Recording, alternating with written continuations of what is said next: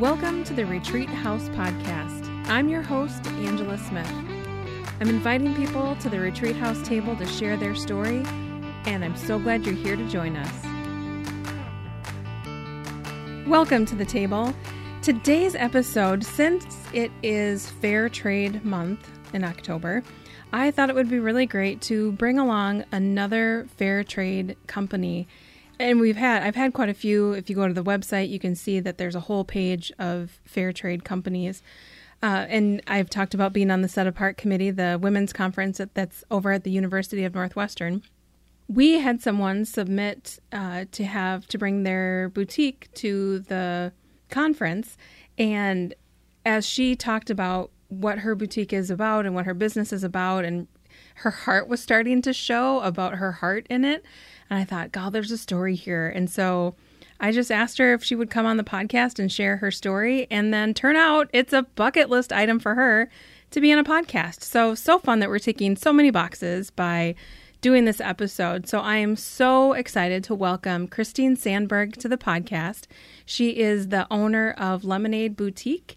And welcome, Christine. Thanks for having me. I'm so excited. I'm glad you're here. When you were telling your story at our Set Apart meeting, I just felt like it was almost like passion bubbling up inside of you as you were talking about, the partners that you have and what you're doing. Is that accurate? Is that what was happening? Yeah.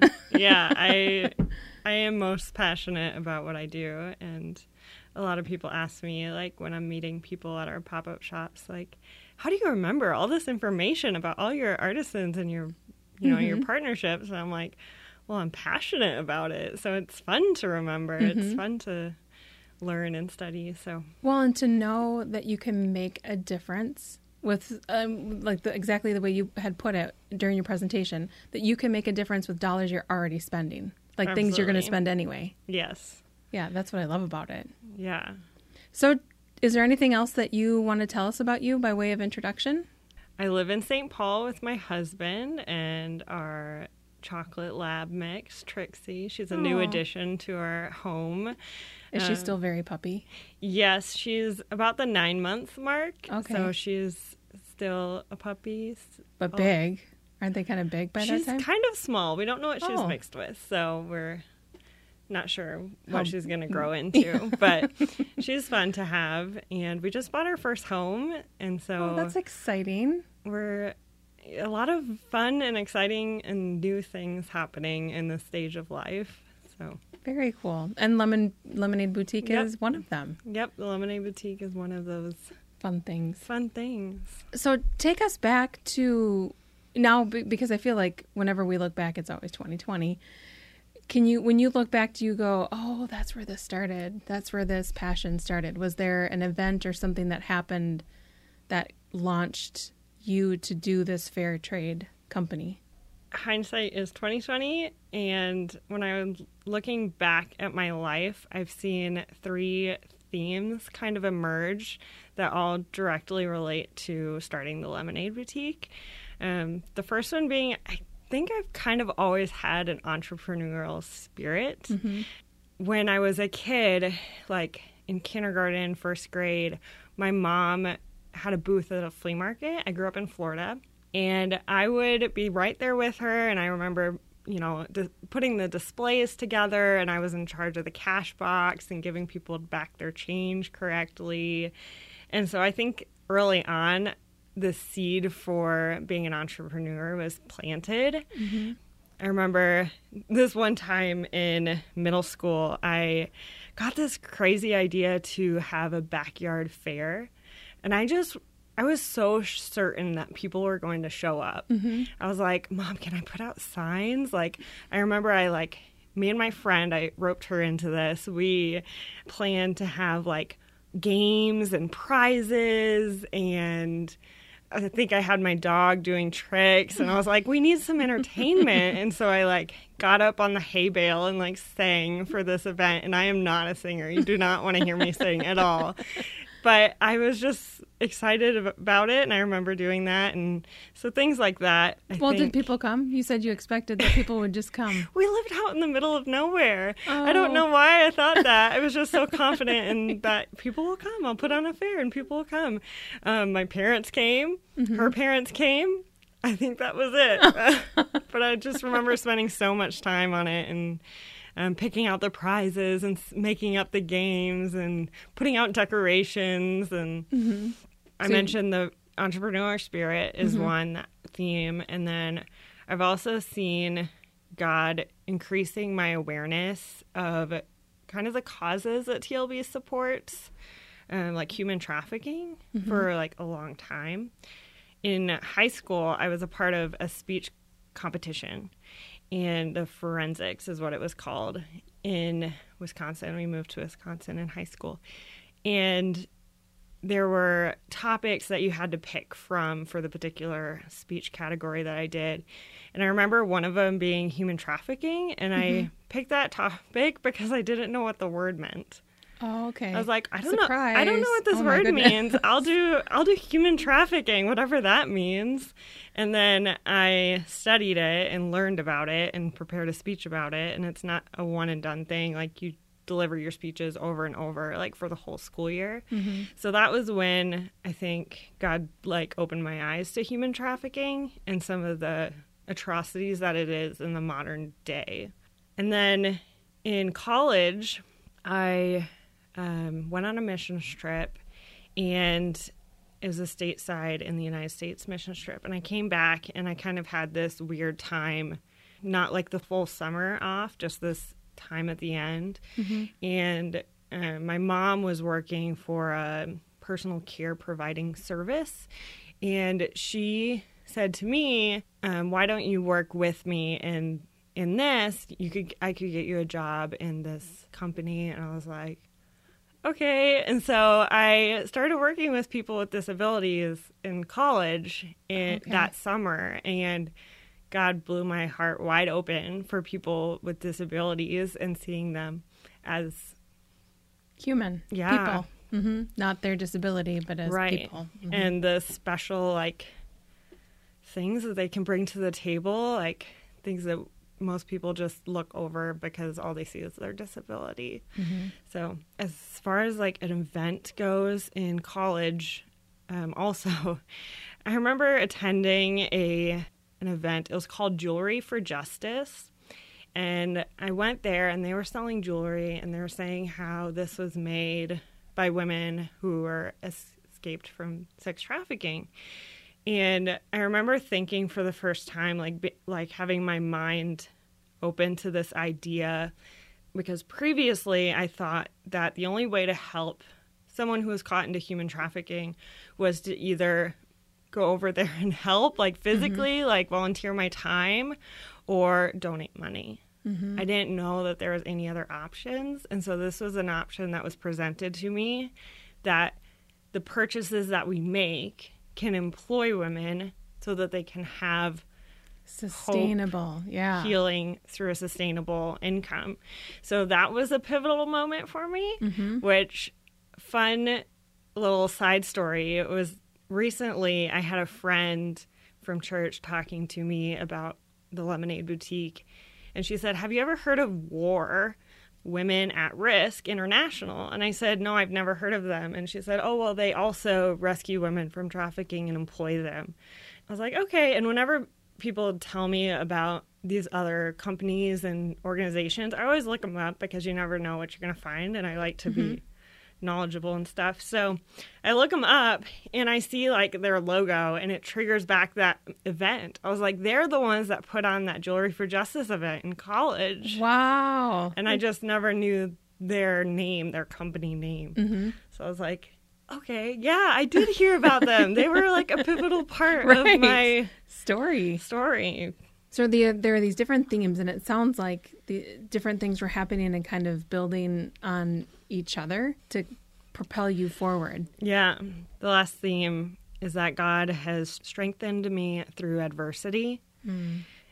Business is not for the faint of heart, as you know. It is hard. If this was not a God thing, I would have given up by now. Mm-hmm. But God has given me this idea and the ability to pursue it. So I'm going after it. But I've gone through a lot of hard things in my life, and God has always brought me through it and has strengthened my relationship with him through those things. Mm-hmm. And so he's kind of prepared me for the hard thing that running a business is. Well, what an important lesson to learn, that he's bringing you through it and you'll grow stronger instead of becoming embittered or becoming, it driving a wedge between you and God and your relationship with God. But you realizing that it's such a gift that you've learned that lesson, that it will draw you closer and that he's with you during the whole process of it. Yeah. Yeah. But I do think that entrepreneurial spirit that you said that you had, I think that like some people just have that, the ability to do, and grit. I guess I would almost describe it as grit, to not give up and keep putting one foot in front of the other, to keep moving forward. So these things are happening and you're learning more about opportunities to help with human trafficking.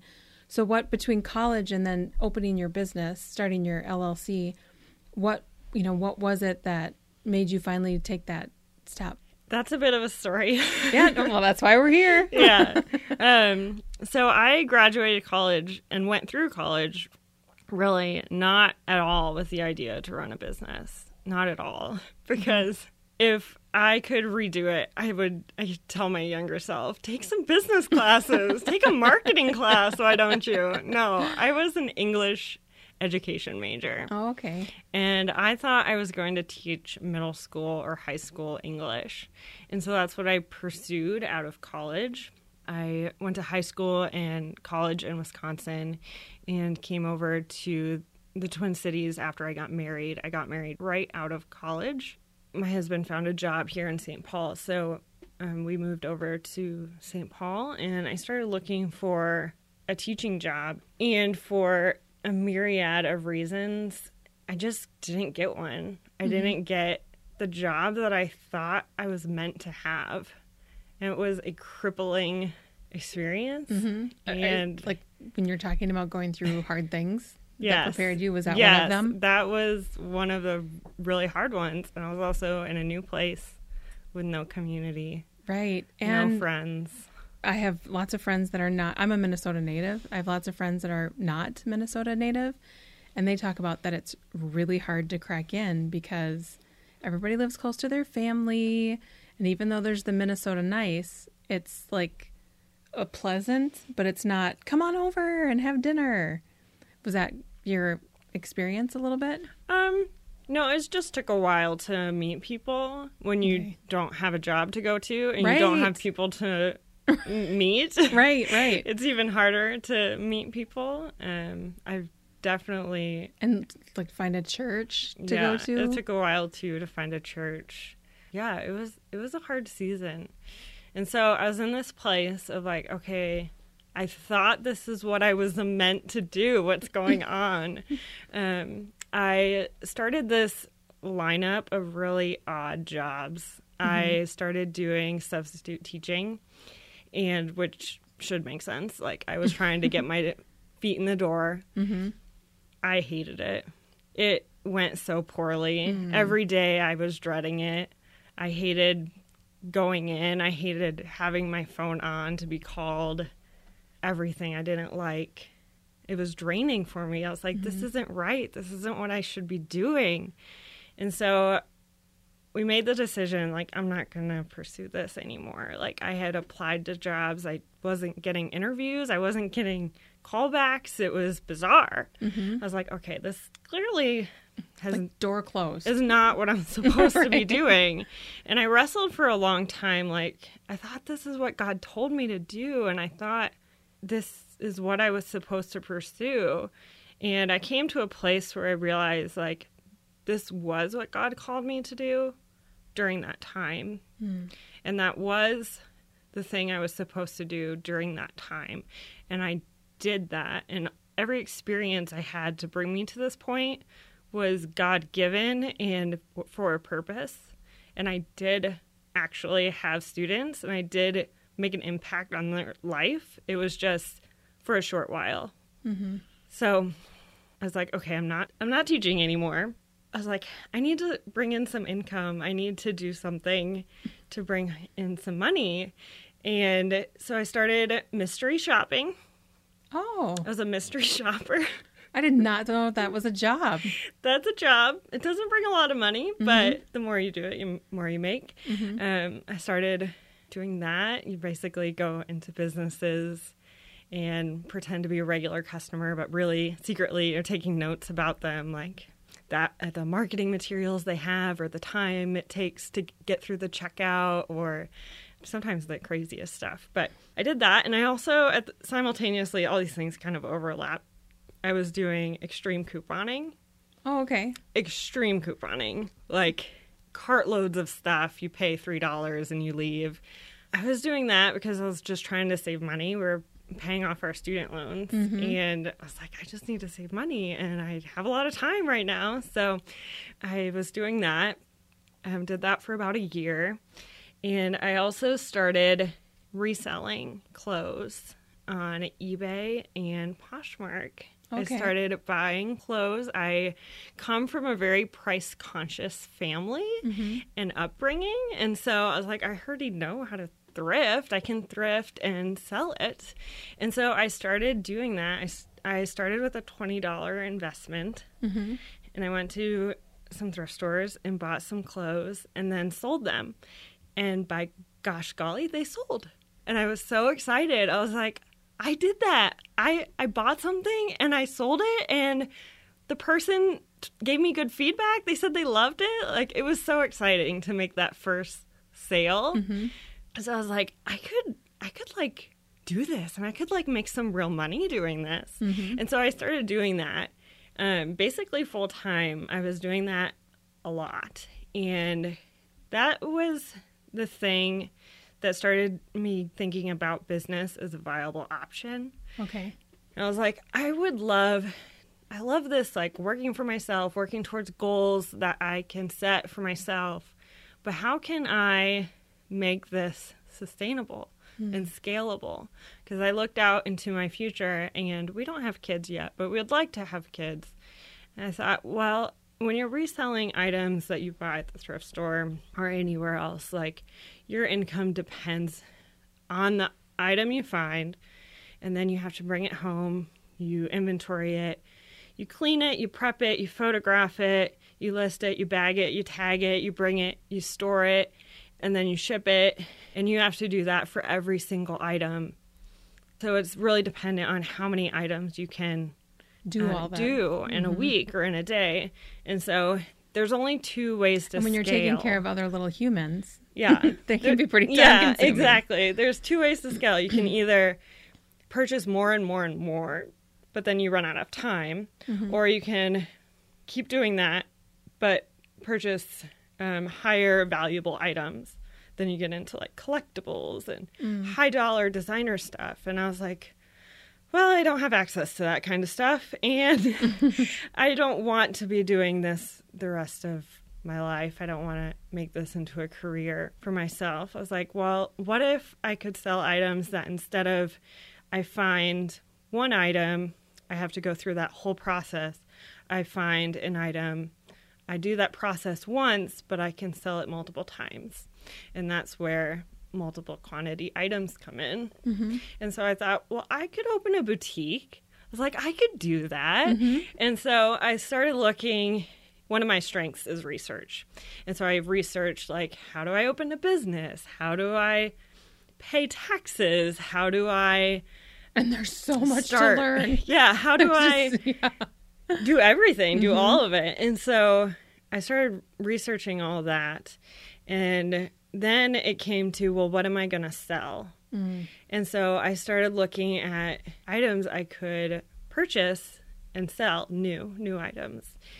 And when I looked at it, when I looked at a potential wholesaler I was going to purchase from, I said, why is it that I can buy 10 dresses for $25.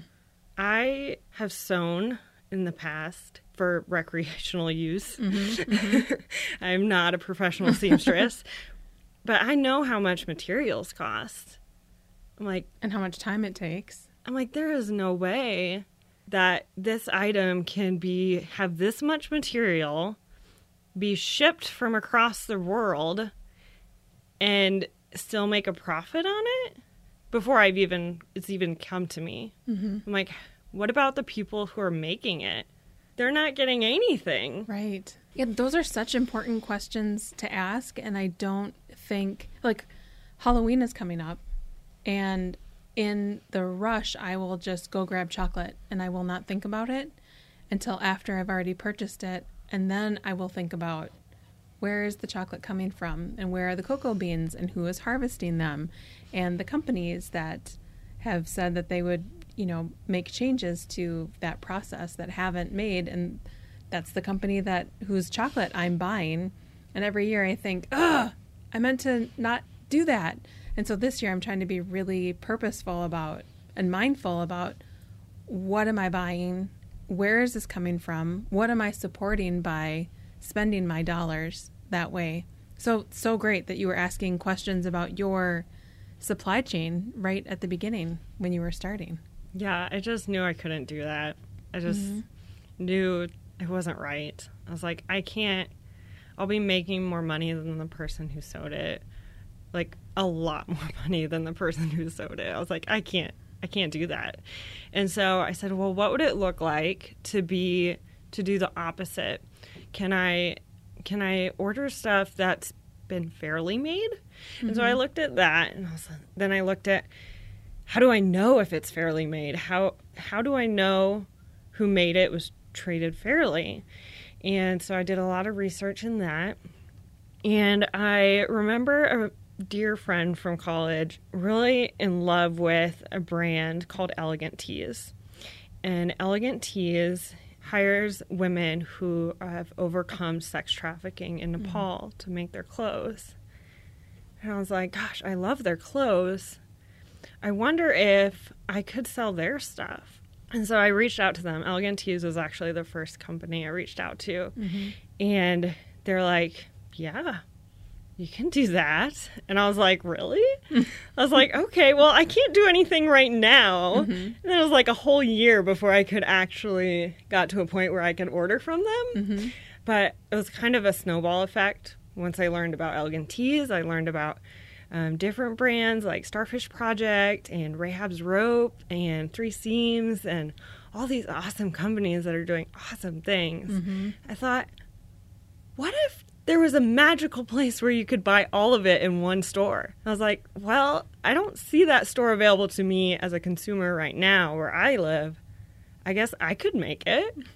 And so that's how the Lemonade Boutique kind of got its first ideas, formations. And talk about the name. Why Lemonade Boutique? The Lemonade Boutique is called that partly because everything else is taken, but also because we invite you to help these women take life's lemons and make lemonade. I love that. So, and I appreciated too what you said about that when you found out about Elegant Tees, that it was a year later before you were able to put in the first order.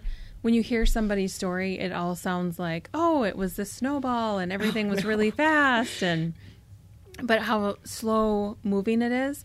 And for people, like if there was somebody what would you say to that person who's at that step, who can see what they want to do in the horizon, but they're not there yet?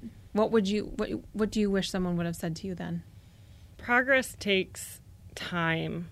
Is the most important lesson I am learning right now, because even though at times it feels like I know what I'm doing, or that people see the Lemonade Boutique and they're like, oh, it's complete, it's beautiful. I'm like, we're a baby company. We're just getting started. I'd say don't give up and just take one step at a time. It's really hard. And like you said, it doesn't happen overnight. The only overnight successes you hear about it took 12 years before that overnight happened. Right. 12 years of hard work before that overnight success happened. That wasn't my case, but I mean, I got the idea in 2016, and I was selling stuff on eBay and Poshmark. Mm-hmm. And I filed for my LLC in 2016, December of 2016, as kind of a commitment of like, yeah, I'm doing this, and I have my name, and this is what I'm going to be. I didn't even get a website until 2017. I didn't launch our first collection until spring of 2018. Right now it's fall 2019. We're just on our second rotation of products, like ever. There's still so much we have to learn. And yeah, we're a baby. What does that look like when you're putting a collection together? I mean, that just must be so fun. That is one of the funnest parts. Until you look at the budget. Oh. It's fun until you look at, I can't get all of the fun things I want. That's right. I'm an adult and a business owner and have to make adult business owner decisions. Yes. I don't have unlimited funds. I'm still like learning like the seasonality of retail and when products should be. I feel like I just got this, like, did it right for once, was knowing when products are going to be ready to be ordered and then when they will be delivered. So my partners will email me and let me know when their products are expected. Like, hey, we should have our catalog in July. And then I put it on my calendar, such and such catalog in July. In July, I keep my eyes out for more information. And then in July, I get a catalog. Of course, this is stuff for fall. And then I kind of make notes about what things I want to bring into the Lemonade Boutique. And I kind of look at all of my partners that I have and try to create a collection of products. I don't want to end up with all of the same stuff from everybody. I want it to be a variety of stuff. And then I place those orders, and then it might be 2 months before I get those items. And then it's kind of a mad dash to get them onto the website. And then we're an online company, and we also do pop-up shops around the Twin Cities metro area. So to get them online and then get them loaded up in the car to bring them to our pop-up shops. Yeah.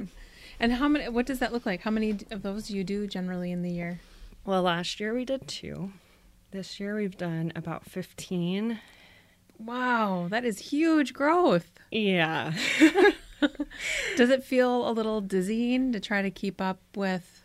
I mean, is it like excitement and terror of, it's growing so fast. Oh my gosh, it's growing so fast. No. No, it's not quite at that speed yet. It just feels so good. 8 months ago, if you would have asked me how business was, I would have been on the verge of tears telling you, like, I don't know if I can continue on. So it just feels really good at this point when someone asks, like, what do you do? I tell them, like, I own the Lemonade Boutique. We're a clothing with a cause store. And it feels good to know, like, this is what we're doing, and I don't have any doubts about it. That's huge. Yeah. To be able to say what it is that you do. And by saying it, you're kind of owning that, own that by saying it. Yeah, that's huge. I remember when I started podcasting, I launched my first episode, and then I went to a leadership retreat, and it was small, and she had each of us stand up and say what we did. And the woman that was leading it is a friend of mine. And so when I stood up, I had to own hosting a podcast because she was going to call me on it if I didn't. But I had just launched one episode. And so it was like imposter syndrome and all the things. But then to stand up and say, I host a podcast, I think.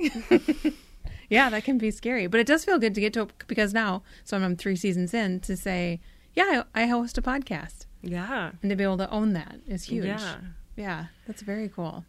So if now people have heard the story of Lemonade Boutique, how can they find you? Where would they go to shop? Well, they can go to thelemonadeboutique.com. We're also on Facebook and Instagram. Same names? Yeah, the Lemonade Boutique. And then how would we find out about the pop-ups that you do? If you go to our website, we have an events tab at the top, and you can click on that, and it shows the events that we have coming up.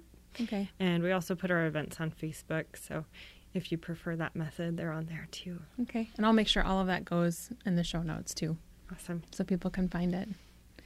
There are 2 questions that I ask all of my guests. The first one is, how do you retreat? Which I'm really interested in that with all the things that you're juggling with the business.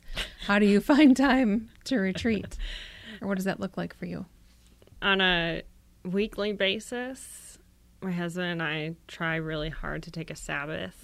This is something we've implemented a couple of years ago when life got really busy with the business.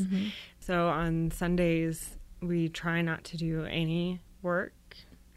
We try not to do any big house projects. Of course, there's like daily things you have to do. Like you have to do the dishes. Right. You've got to eat something. But we try not to work, and I try not to go on social media. Sometimes I fail at that. But just to cut out the noise and to do things that are restful for my body, taking a break, and also for my soul, recharging. I'm an introvert. And I'm getting to a point with these pop-up shops and stuff where I fill the role of an extrovert well. And I do a lot of extroverting. So come Sunday, I am pretty tired. That's a weekly habit that we try to honor. And then yearly, I think 2 things feed me well, help me rest and retreat. I like vacations. We can't afford vacations like very much, but just exploring a new city with my husband for a weekend is really nice. Last year we combined it with a business conference in Nashville, and we explored Nashville, and that was really nice. And this year I happened to pair it with a pop-up shop in Duluth. My favorite. North Shore is my favorite. I had never been to Duluth because I'm still relatively new to the area. And so that was a really restful weekend, even though I worked for 6 hours on Saturday. It was restful exploring that city with him. It's just the North Shore, I say it all the time, is one of my favorite places. And I know that God is always with us. And I think, have you ever heard of the term thin place? Where it feels like the veil between this world, like this kingdom and God's kingdom is lifted and it feels closer. Like I know that it's not like he's always with us, but I think my awareness of his closeness is just heightened when I'm in Duluth, when I'm along Lake Superior, because it's just so beautiful. I could go on about the North Shore for forever. Yeah. I love it. Yeah. I'm so glad that you had a good restful experience up there. Yes, it was very nice. When you were talking about your husband, does he have like a regular Monday through Friday kind of job? Yes. Okay. He is the sails that keeps this boat floating. He works a regular job in the city and has graciously given me the flexibility to pursue the Lemonade Boutique full time, basically since our inception.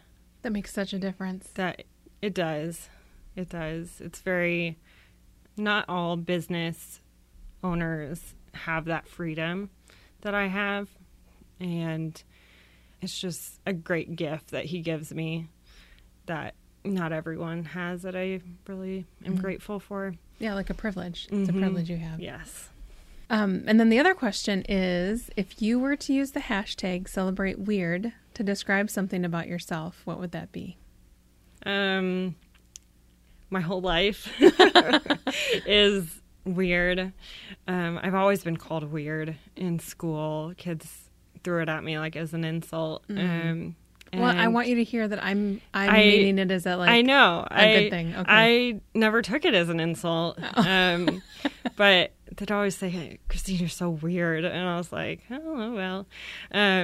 But now as I'm a little bit older and more mature, I think about, what normal is.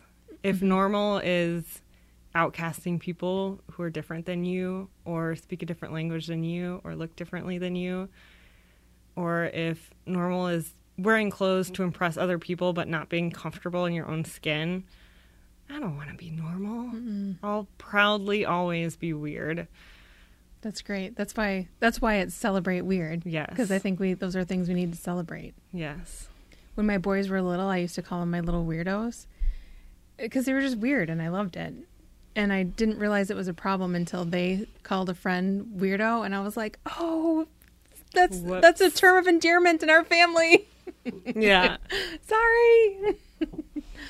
That's great. Well, thank you so much for coming on and sharing about the Lemonade Boutique. Fair trade is something that I've been learning more about. I mean, I still remember when the first time I complimented somebody on their earrings, and they got all excited and told me the whole story about the earrings and where they came from and who made them. And it was the first time that I realized that I could buy jewelry. I could buy things I would already buy and help make a sustainable, honorable living for a woman to participate in that. So I think what you're doing is so important. And I'm so grateful that you came on and shared your story. Well, thanks. I am just the catalyst. Our artisans are the real superheroes that they inspire me. Thank you for listening to the Retreat House podcast. If you haven't already, please subscribe so you don't miss any episodes. If you want to follow us on social media, you can find the podcast at Retreat House Podcast, and you can find me at Angela Smith MN. Thank you again for joining us, and we will see you next week.